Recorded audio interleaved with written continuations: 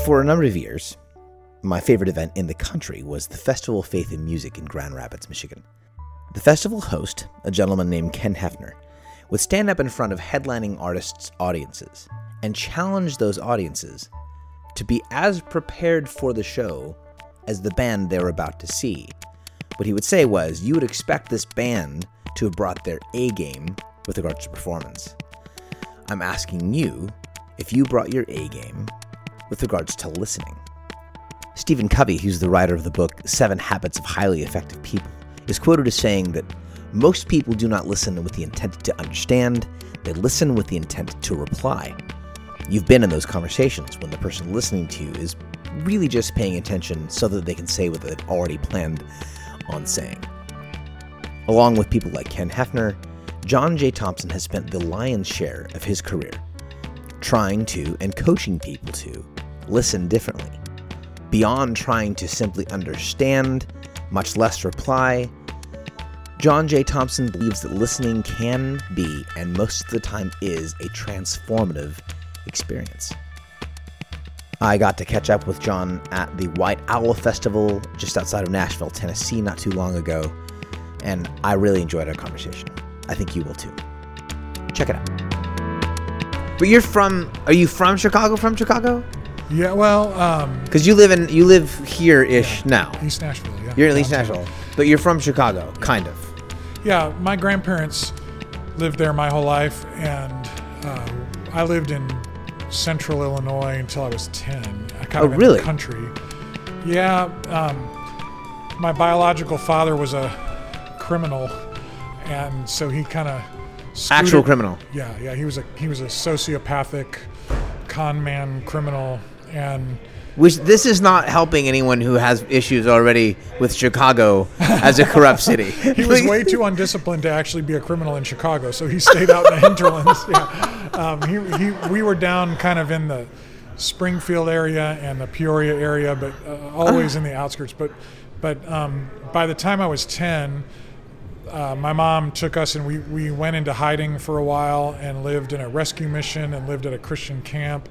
And then eventually when it was safe, we settled in with my grandparents in the Chicago area. So from the time I was 11 or so on, the Chicago suburbs was home until we moved here 14 years ago. Yeah. And you moved here for music not to really, a point. No? Not really. I mean, yeah, I guess indirectly, but actually for so long, Michelle and I were determined not to move to Nashville because we loved Chicago, and I built True Tunes in Chicago. I was a pastor at a church in Aurora, Illinois. Yeah. And we loved the community we were a part of and the culture and everything. And Nashville, to me, I had only experienced it through the lens of the Christian music industry. Yes. And coming for things like GMA Week and stuff like that. And I experienced it, my experiences with it were incomplete and were not entirely positive. And so I saw it as somewhat cheesy, somewhat sleazy, and I just thought, man, I don't want to be any part of that. But as Michelle and I, we got married young. I was 20, she was 21. That was back in 1991. That was 30 years ago this week. We had started doing a lot of international missions trips. Yes. And we would go wherever the door opened. So we'd done several trips to Europe. And then I did a trip to Mexico, Colombia, and Honduras for the Evangelical Alliance Mission, just helping them tell the stories about what they were doing. And we started to feel like, man, maybe we should move to Europe and do this work there, or do music and work with teenagers there. Or maybe we should, we would go anywhere, it felt like, other than Nashville. Like it had become kind of a Nineveh to us in some ways. Fascinating. And then I had this very serious health crisis where I almost died. I had an internal bleeding thing, and I went into had an event where they had to put me into a coma for 3 days, and I should have died. It was a miracle that I didn't die. And coming through that, I definitely had a sense that there was another chapter left to write. And what was it? What was my purpose? And suddenly both of us felt that Nashville was suddenly kind of a mission field. It wasn't about going there for our music. It wasn't about going there for my career in the industry. It was about people that we knew who were hurting and people that were outside of the margins and stuff. And so it was both of us. We were thinking it at the same time, but we were kind of afraid to tell each other. And then we did finally, and we both felt like, well, gosh, man, after all these years, we feel like we're called to Nashville. But it was specifically for people. It was to do ministry, but not plant a church, not some kind of traditional thing. It was just literally like, who are we there to love? What are we supposed to do? Because frankly, the institutions and the constructs were part of the problem, because we had our friends that we were specifically knew going through divorces, dealing with addiction, dealing with suicidal issues, and they all had been plugged into some kind of a quote-unquote church. It clearly wasn't helping.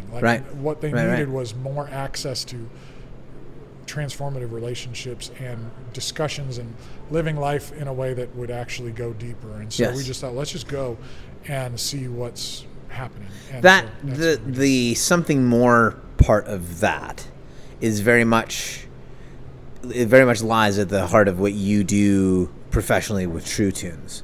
What I want to do in a minute, I'll have you kind of trace us to now, because you are spending a lot of time on the True Tunes podcast, but that comes from a history. And it might not be like a culmination of, but like it is at least a pretty significant moment in a long history with True Tunes. But the heart of that, and I think I get this about you, and you can tell me if I'm off here, is you don't have like an animosity towards what folks will call like the Christian industry or the Christian. There's no animosity in the general sense where like this is all garbage, but you do have a sense that it sells itself as a market and as a culture a bit short. And the way you've gone about making that critique hasn't been to like crap talk a bunch of artists who aren't good. You highlight things, moments, artists, albums that are deeper, that are truer, they're a little bit richer. Can you talk a little bit about and kind of do this as like the historical piece? How do you get in that door as a kid where you know that where you have that discernment moment, and we're just like, hey, religiously oriented art, I actually have an affinity to. Some of this is crap though, and I don't have to like it just because it's my brand of religion.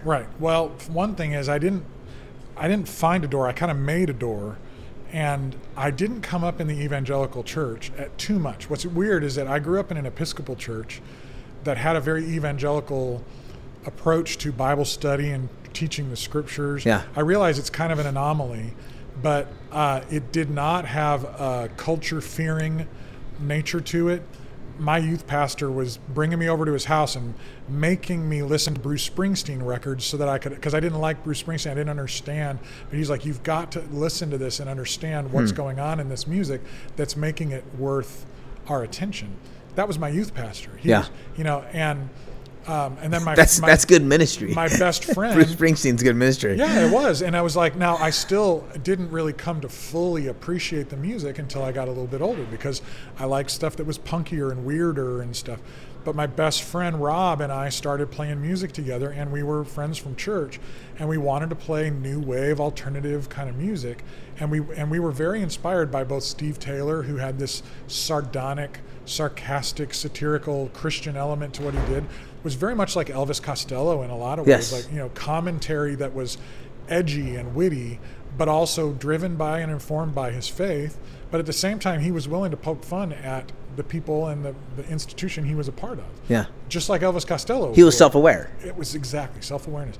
And so to us, we didn't come at it through the evangelical subculture trying to create a Christian version of this or that. We came at it by finding the best stuff, because we came at it through things like the Cornerstone Festival and In the Shadow of JPUSA, Jesus People USA in Chicago. And I was in Chicago listening to the best music, not the best Christian music, the best music. Like I had access to radio and magazines and record stores. And so when I was 13, 14 years old, and I discover The Call and the Simple Minds and The Alarm and U2 and John Hyatt and artists that were Christian. T-Bone Burnett was huge for Yes. me. Artists that had a spiritual Christian backbone to what they were doing, but they were singing for everybody.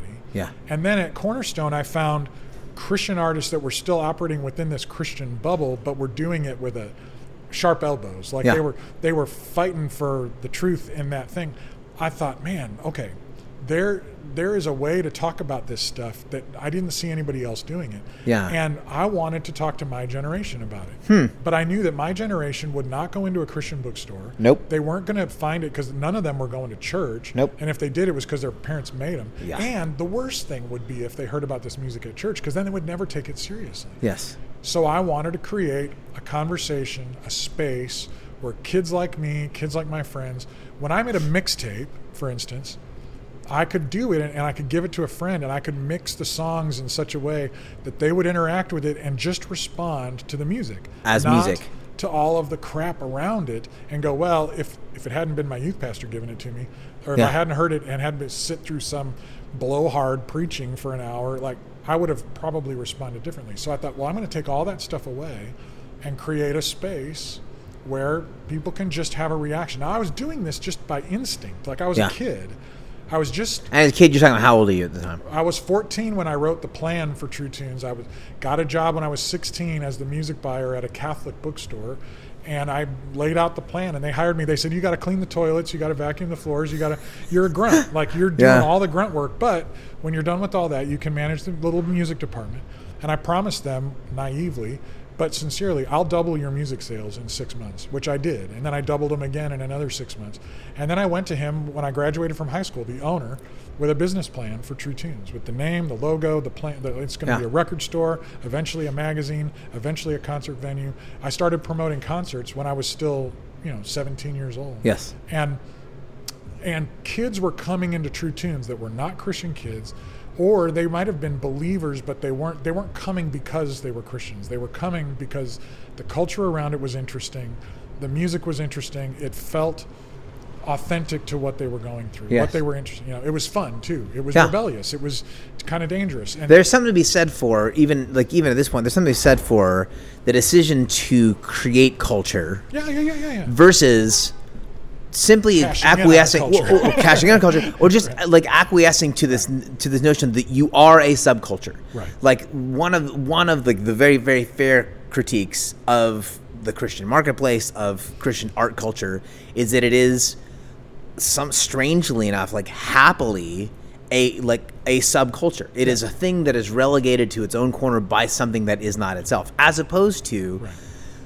The creation of culture is that I'm going to make something, we're going to make something, and it will be what we make, as opposed to having some reference point to some other monolith that we are subjugated to. Yeah, I always kind of felt I imagined it more like jazz. If you're a jazz music fan, there are times you want to get together with other jazz fans and really go nerdy.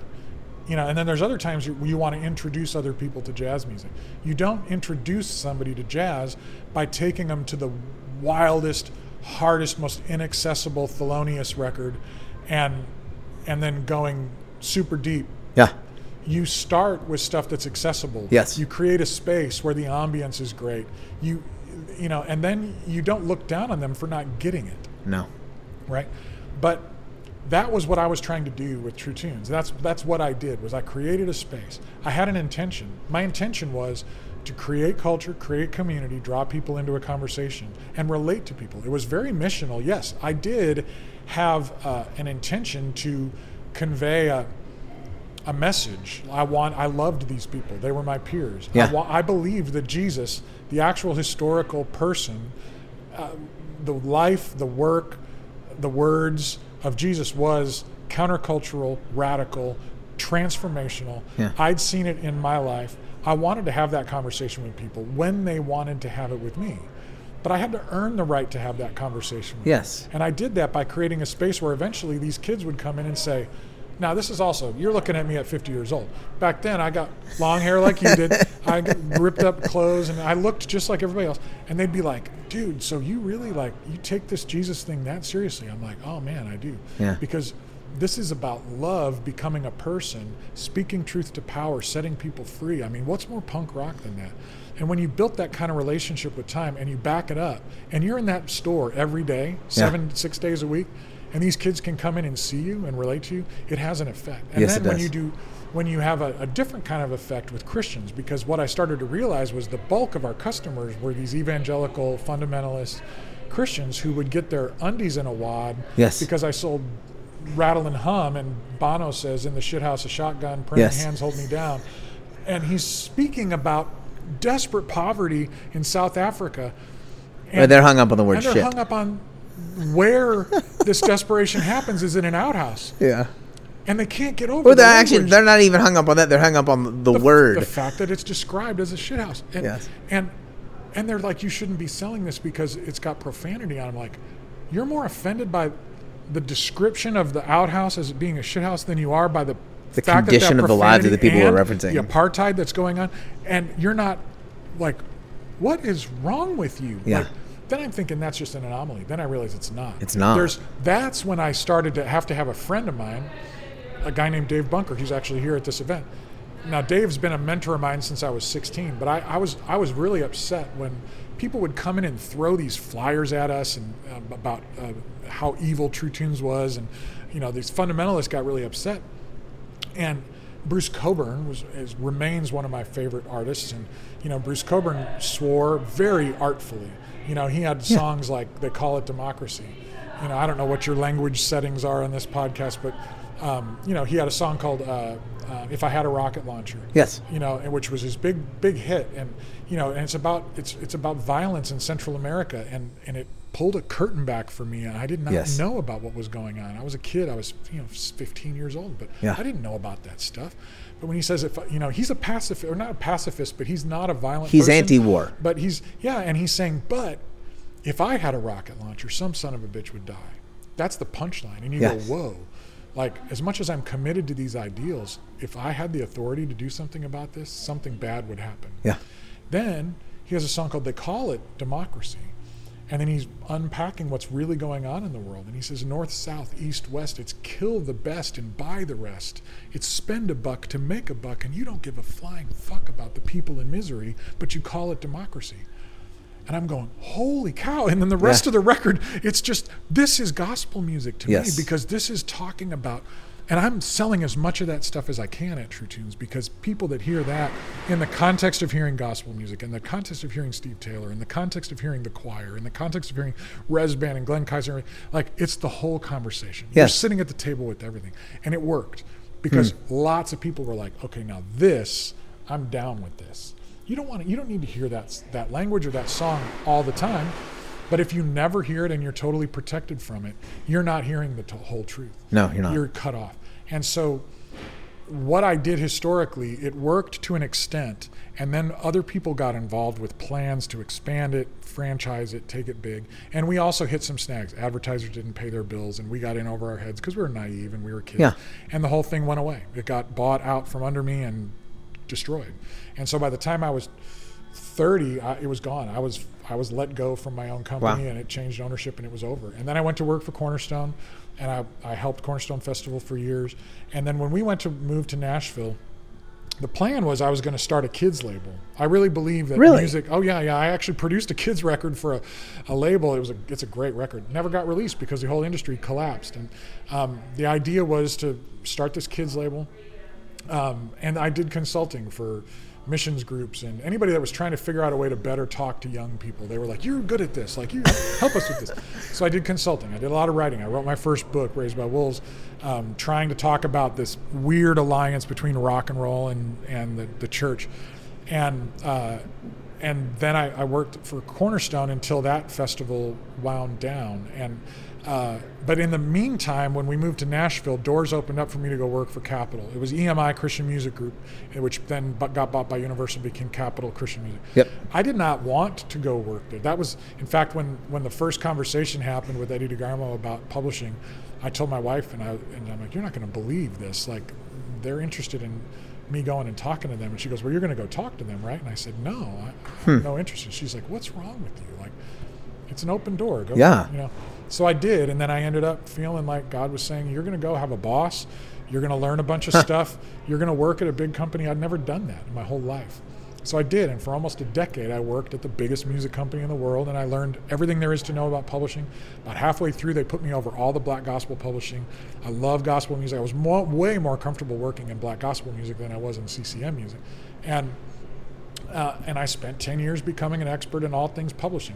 I did film and TV. I did music supervision for films. I did lyric licensing. I did all that kind of stuff. And it paid about half our bills, and then I had to write a bunch of freelance work. I wrote 2,500 articles about addiction recovery to pay the rent, like on the side, to make up the difference, because the industry had crashed. That's not every person's part-time job. No, it wasn't. And it was not what I wanted to do, but it sharpened my writing skills, and I learned a ton about addiction and about mental health.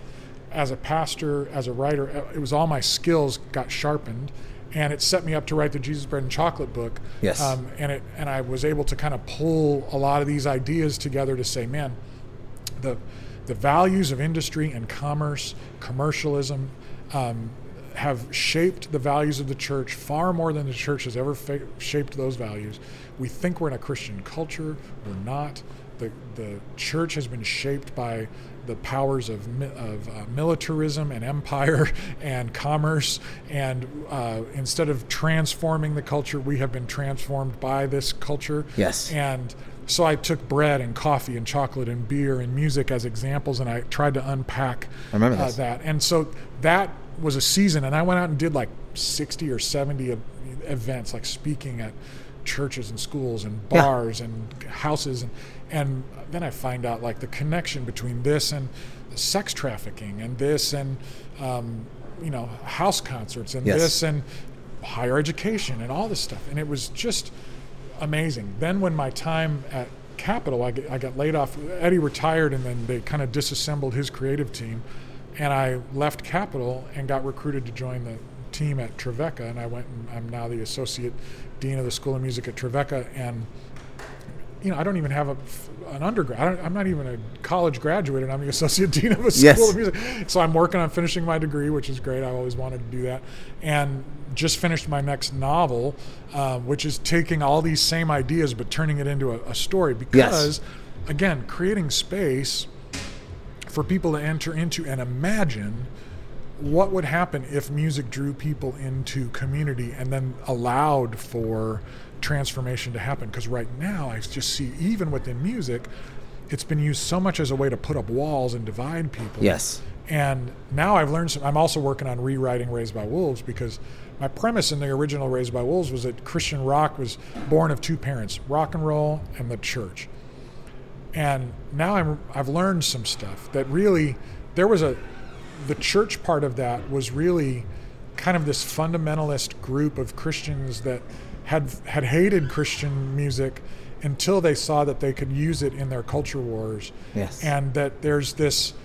It was a slightly more nefarious beginning. And then even Francis Schaeffer, who I loved art in the Bible when I was a kid, and the idea of the good, the true, and the beautiful, I quote that all the time, and I still live by that. There's a lot of truth in that. Yes. But that even he became directly connected to the politicization of the church, and that a lot of what we see now with this highly political, acidic, deeply divided, I think, foul Christian culture is connected to Christian subculture that's now not even Christian. It's just putting a fish on a car and calling the car a Christian car. Yes. And so my thing is, I can go on and argue with friends maybe over a beer or something, and that's fine and fun and sometimes even effective.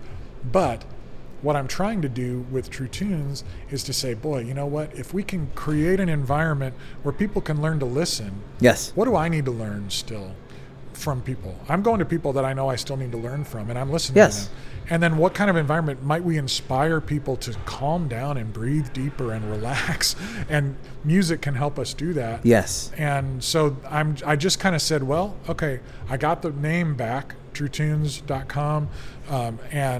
So all these years later, I was able to reboot it, but say, now I'm a different person than I was when I was a kid and I started this. I've got new skills. I don't have to make any money off of it. Like, there's no economic model at all. Like, it's just costing me money. So it's like, well, let's just do this thing. Yeah. Let's do it as best we can, and let's do it different than anybody else is doing it. Yeah. And see if we can inspire a different way for young people of thinking about how to integrate faith and music. And for other people, it's more like, if they're not Christians, they wouldn't want to call themselves Christians. No, like, that's fine. I don't care. You don't have to. There's a lot of days I don't want to call myself a Christian either, especially if I've had the TV on for more than 5 minutes. But let's take that word out of it then, and let's just say, let's talk about music and soul and spirit and relationships, and see where it takes us, because we probably have more in common than not. Yes.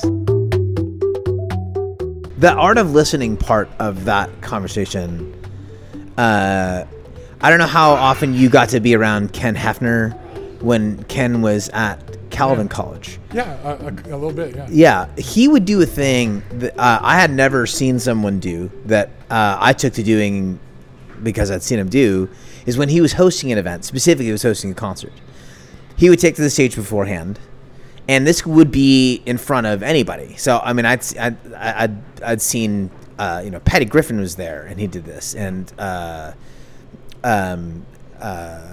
Bird, why am I blanking on his name? Andrew Bird is there, and he did this. He's on the stage. Lupe Fiasco, he did this in front of the National. As he would welcome people, glad you're here, Ken Hefner. I said, now you have paid a price to be here, and because you've done that, you would expect that the band brings the best that they have to the stage. And then he would flip the script and say, are you going to do the same? Like, are you going to listen well? Right. And I had never seen anyone challenge an audience or challenge people in general to like a sincerely different posture of listening, as if it was a thing you had a choice about, right? And what struck me after I saw him do it the second or third time was exactly that it is a trained discipline. Yes. Like the ability to listen, just like the ability to see. Yes, there is an automatic, there are things that just come into my head by way of my ears. Yes, it is a thing. But to do it well actually requires training, which means I'm being trained constantly by the culture around me, by the voices around me. The intentionality with which you are approaching this podcast, the True Tunes podcast, it's a practice in like the teaching of listening. Here's an artist, here's an album, here's a movement, here's a moment in music that has a religious connotation, but it's instead of just maybe always, right. but instead of just the assumption that folks would be able to like pick the ball up and just listen and be fine, and instead of like the arrogant notion of here's this song, here's what this means, shove it down your throat. There is a posture and a practice in your work. It's in your second book. I'm blanking on the name of the title. Jesus, Bread and Chocolate. That there's a training required in order to actually actually pay, the word pay, attention to the world around you. Give me a little bit of it, like the episode we were listening to at the table, Natalie the most recent. It was actually that was the Natalie Bergman one. Yeah, talk to me about talk to me about your process going into a conversation with her, a conversation around her music. Like, how are you entering into this conversation with her, and what are you expecting and wanting from your listeners?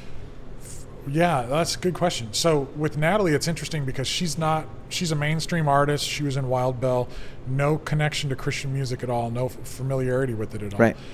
She went through a tragedy that she talked about in other interviews, so it was out there enough that I could read about the fact that her father died, and that loss sent her into a season of profound grief, and eventually she went off into the desert to a monastery and went into a silent retreat kind of an environment, and that's where she felt like she refound Jesus. She was raised in a Christian home, but hadn't really been very connected to that, and so she finds this connection to Jesus out in the desert at this monastery, and then these songs start coming, and she's a songwriter. She's been a songwriter for her whole life. Yes. And so these songs, though, to me sound like Jesus music songs from the 60s and 70s. Yeah.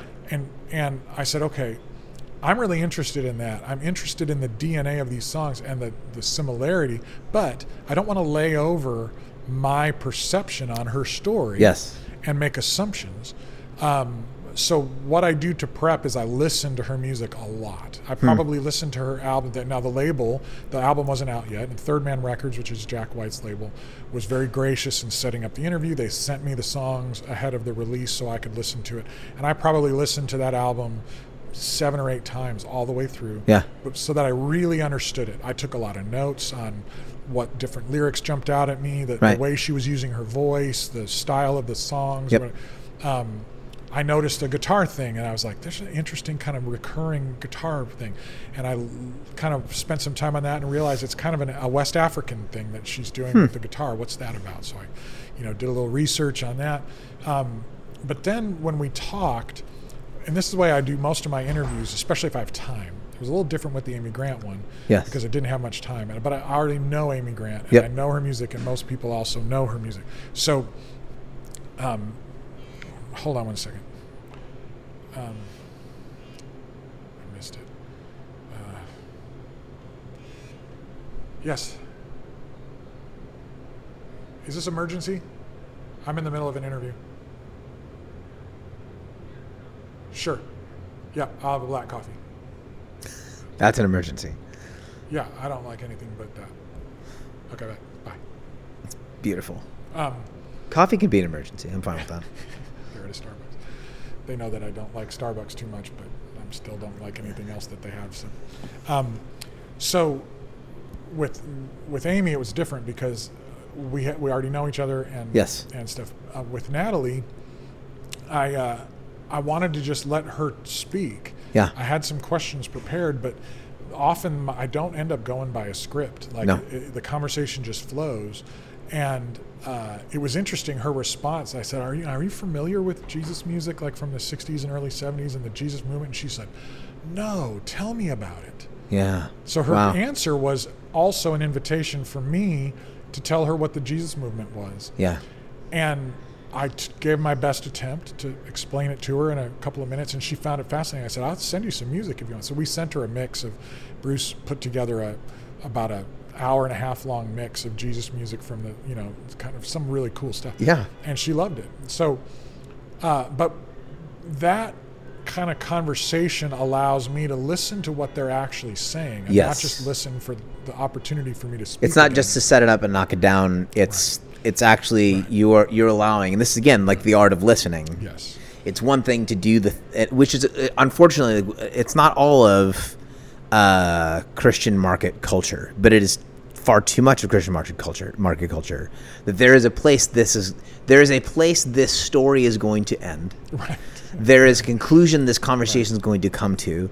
There is an answer that these questions. There is an answer that these questions are going to lead to. Right. We're going to get to these places. Right. Which then makes the journey cheap. And boring. And the thing is, also, I've done this for so long, interviewing artists, that I know that especially if they have a new album, they've probably done a bunch of interviews already. Yes. So part of my job is to get them out of the rut. Out of the rut, because otherwise they're going to start saying the same thing they've said a million times, and it starts to sound kind of canned.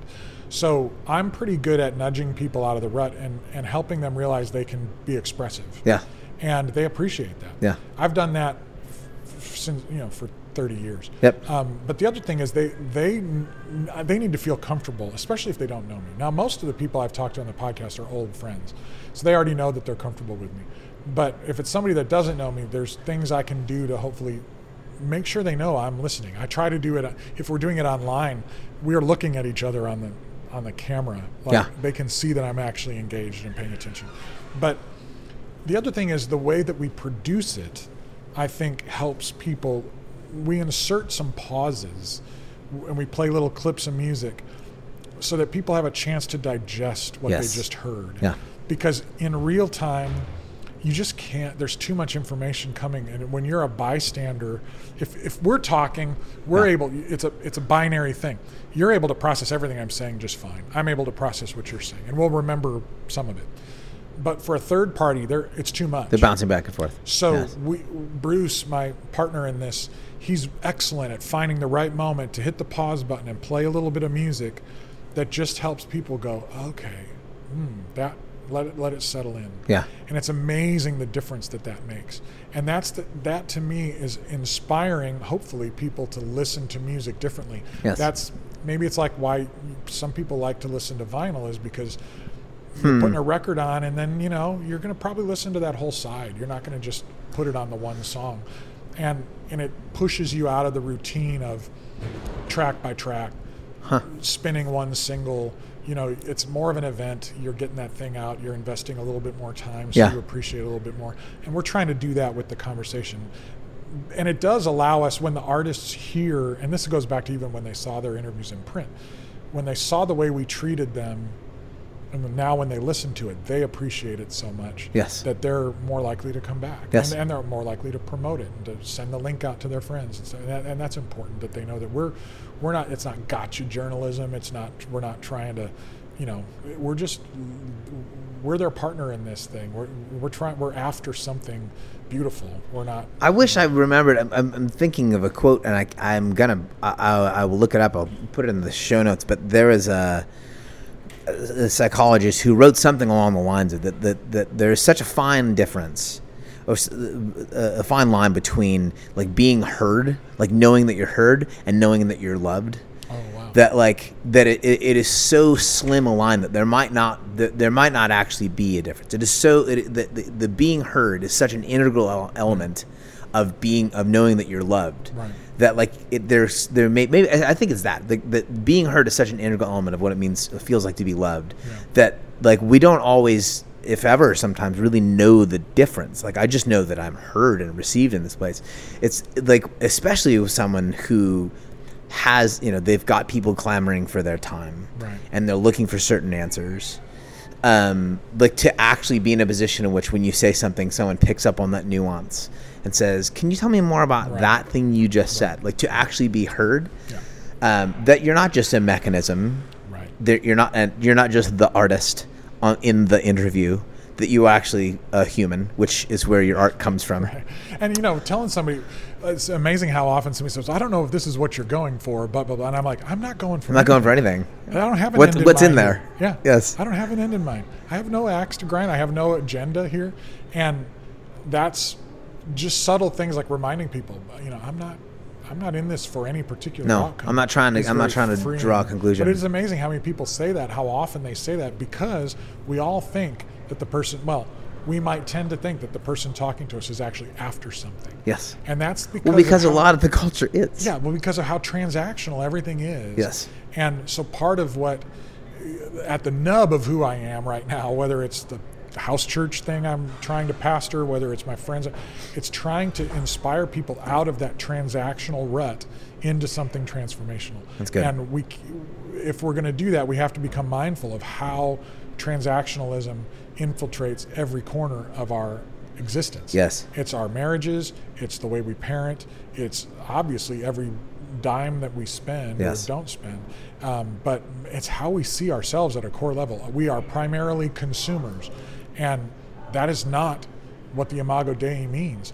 We are not primarily consumers. We are primarily creators. Yes. We are put here to inhabit the earth, to consume it, not consume it like snowblower, picks it up and churns it out and blows it out the other end. Like, we're supposed to craft it and mold it and make something beautiful out of it. That we're builders. Yeah. We're not consumers.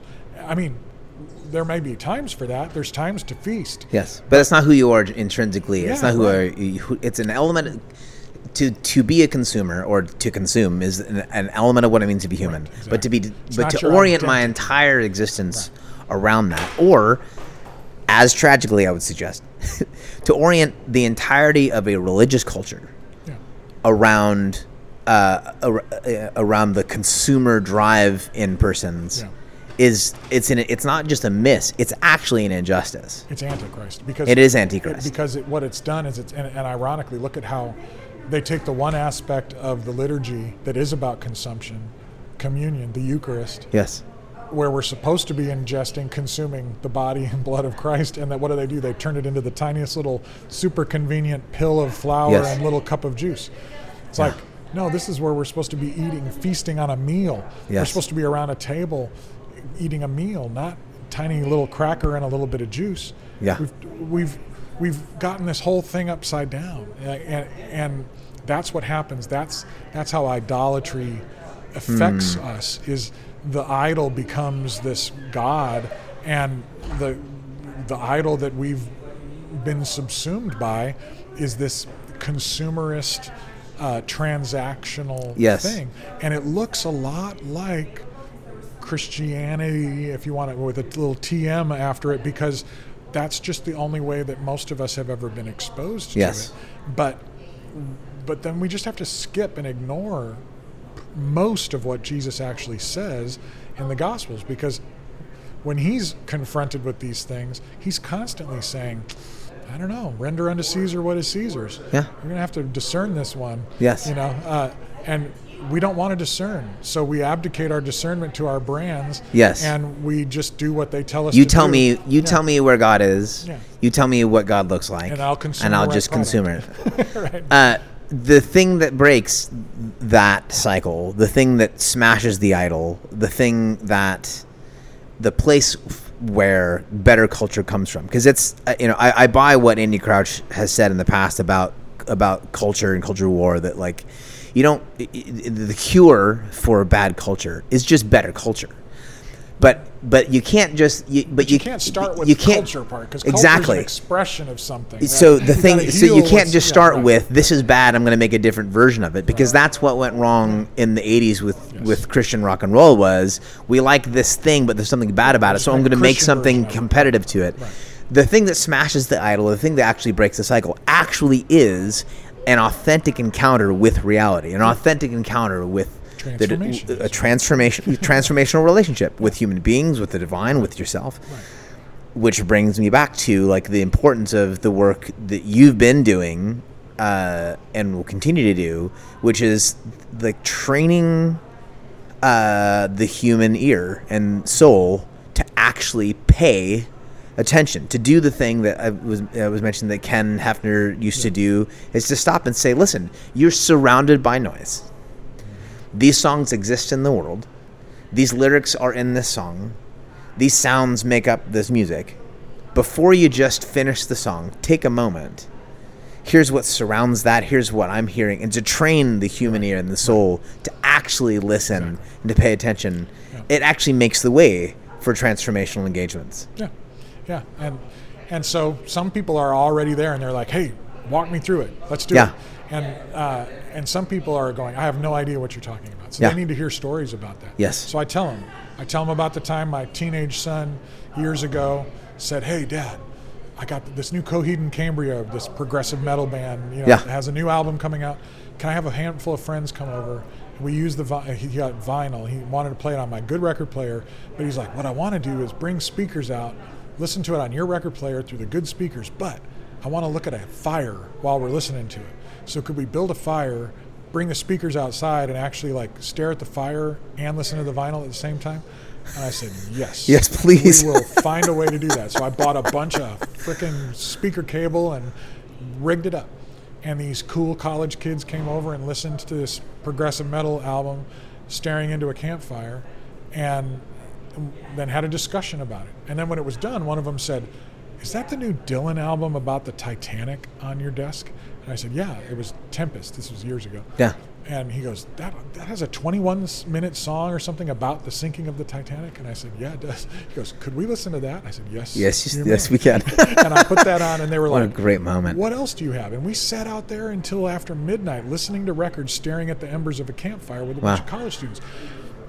That's transformational. Yes. And then they have me, who I'm feeling like crap now that I'm the old guy. Yeah. And they're sitting there. I don't want to be the old guy. I'm not old enough yet, but I was. Yeah. And then I tell people about, when Dylan's most recent album came out last year, and it's during COVID, and the whole family was gone doing different things, and I sat on my deck. I knew it was coming out. I got some Indian food takeout. I sat on my deck, and I listened to that album for 6 hours straight, over and over again, on a beautiful night, staring at the stars, just having a drink, eating Indian food, and listening to this album, and I just was taken away. Like, wow, I have nothing else to do. I have nothing else to worry about, but just listen to this music over and over and over again, and think about the lyrics, and think about the artwork, and think about what he's trying to say. And it was fantastic. And so sometimes we just got to tell those stories, because there's people that have only ever listened to music on their phone. Yes. And no wonder they think it's cheap.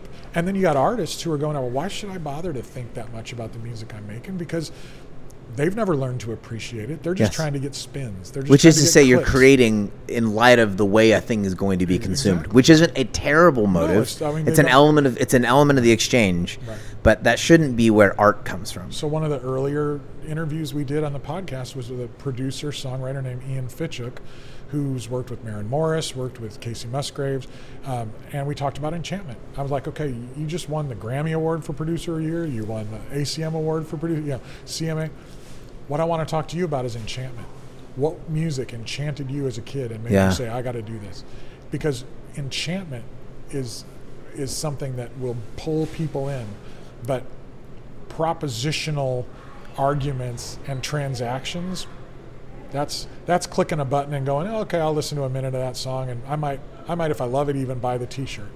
But that's not going to change anybody's life. No. But enchantment will pull people into. Now, the fact is, we're all seeking enchantment, and we will be enchanted by something. It will either be sports, and it's relatively neutral. Maybe it won't have any, profound effect on us, but it'll tickle that part of us that wants to be enchanted. We'll feel those emotions. Yes. Or it might be something more nefarious. It might be something that gets in there and makes us feel like we're part of some big, grand, holy war that we're accomplishing, some QAnon kind of thing. But we will be enchanted into some mystical experience, because we're made to. Ecclesiastes 3, we're like, the eternal has been planted in our hearts.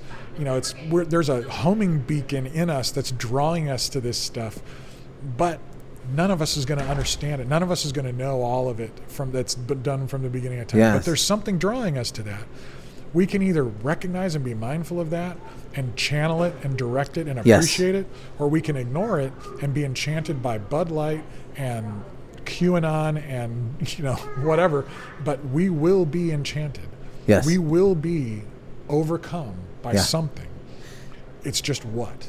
And my hope, my sincere hope, what I'm trying to do is say, hey, you know what? If we learn to listen better to music, maybe that will help us learn to listen better to the people next to us too. It's very good. Because it's the same muscles, and then maybe we can start to hear, and then we could go, oh, that person that I thought was my enemy is not actually my enemy. That's we don't good. wrestle against flesh and blood. We're wrestling against something else. There's some energy going on here. That's what we're wrestling against. But we can't hear it because there's too many Bud Light ads on the radio. Like, there's really too are. much stuff going on. So, yeah. That's really good. John, thanks for your time. Absolutely. It's very good. Yeah. It was great. And thank you for listening to this episode of the At Sea Podcast. If you'd like to keep up with John and his work, you can jump to truetunes.com. It's just TRUETUNES, truetunes.com. If, on the other hand, you'd like to be one of the folks who's behind this podcast, which in its own way is attempting to retrain the human ear to listen a little bit more closely to the world around us, jump to patreon.com and search my name, Justin McRoberts. We'd love to have you on the team. Until next time.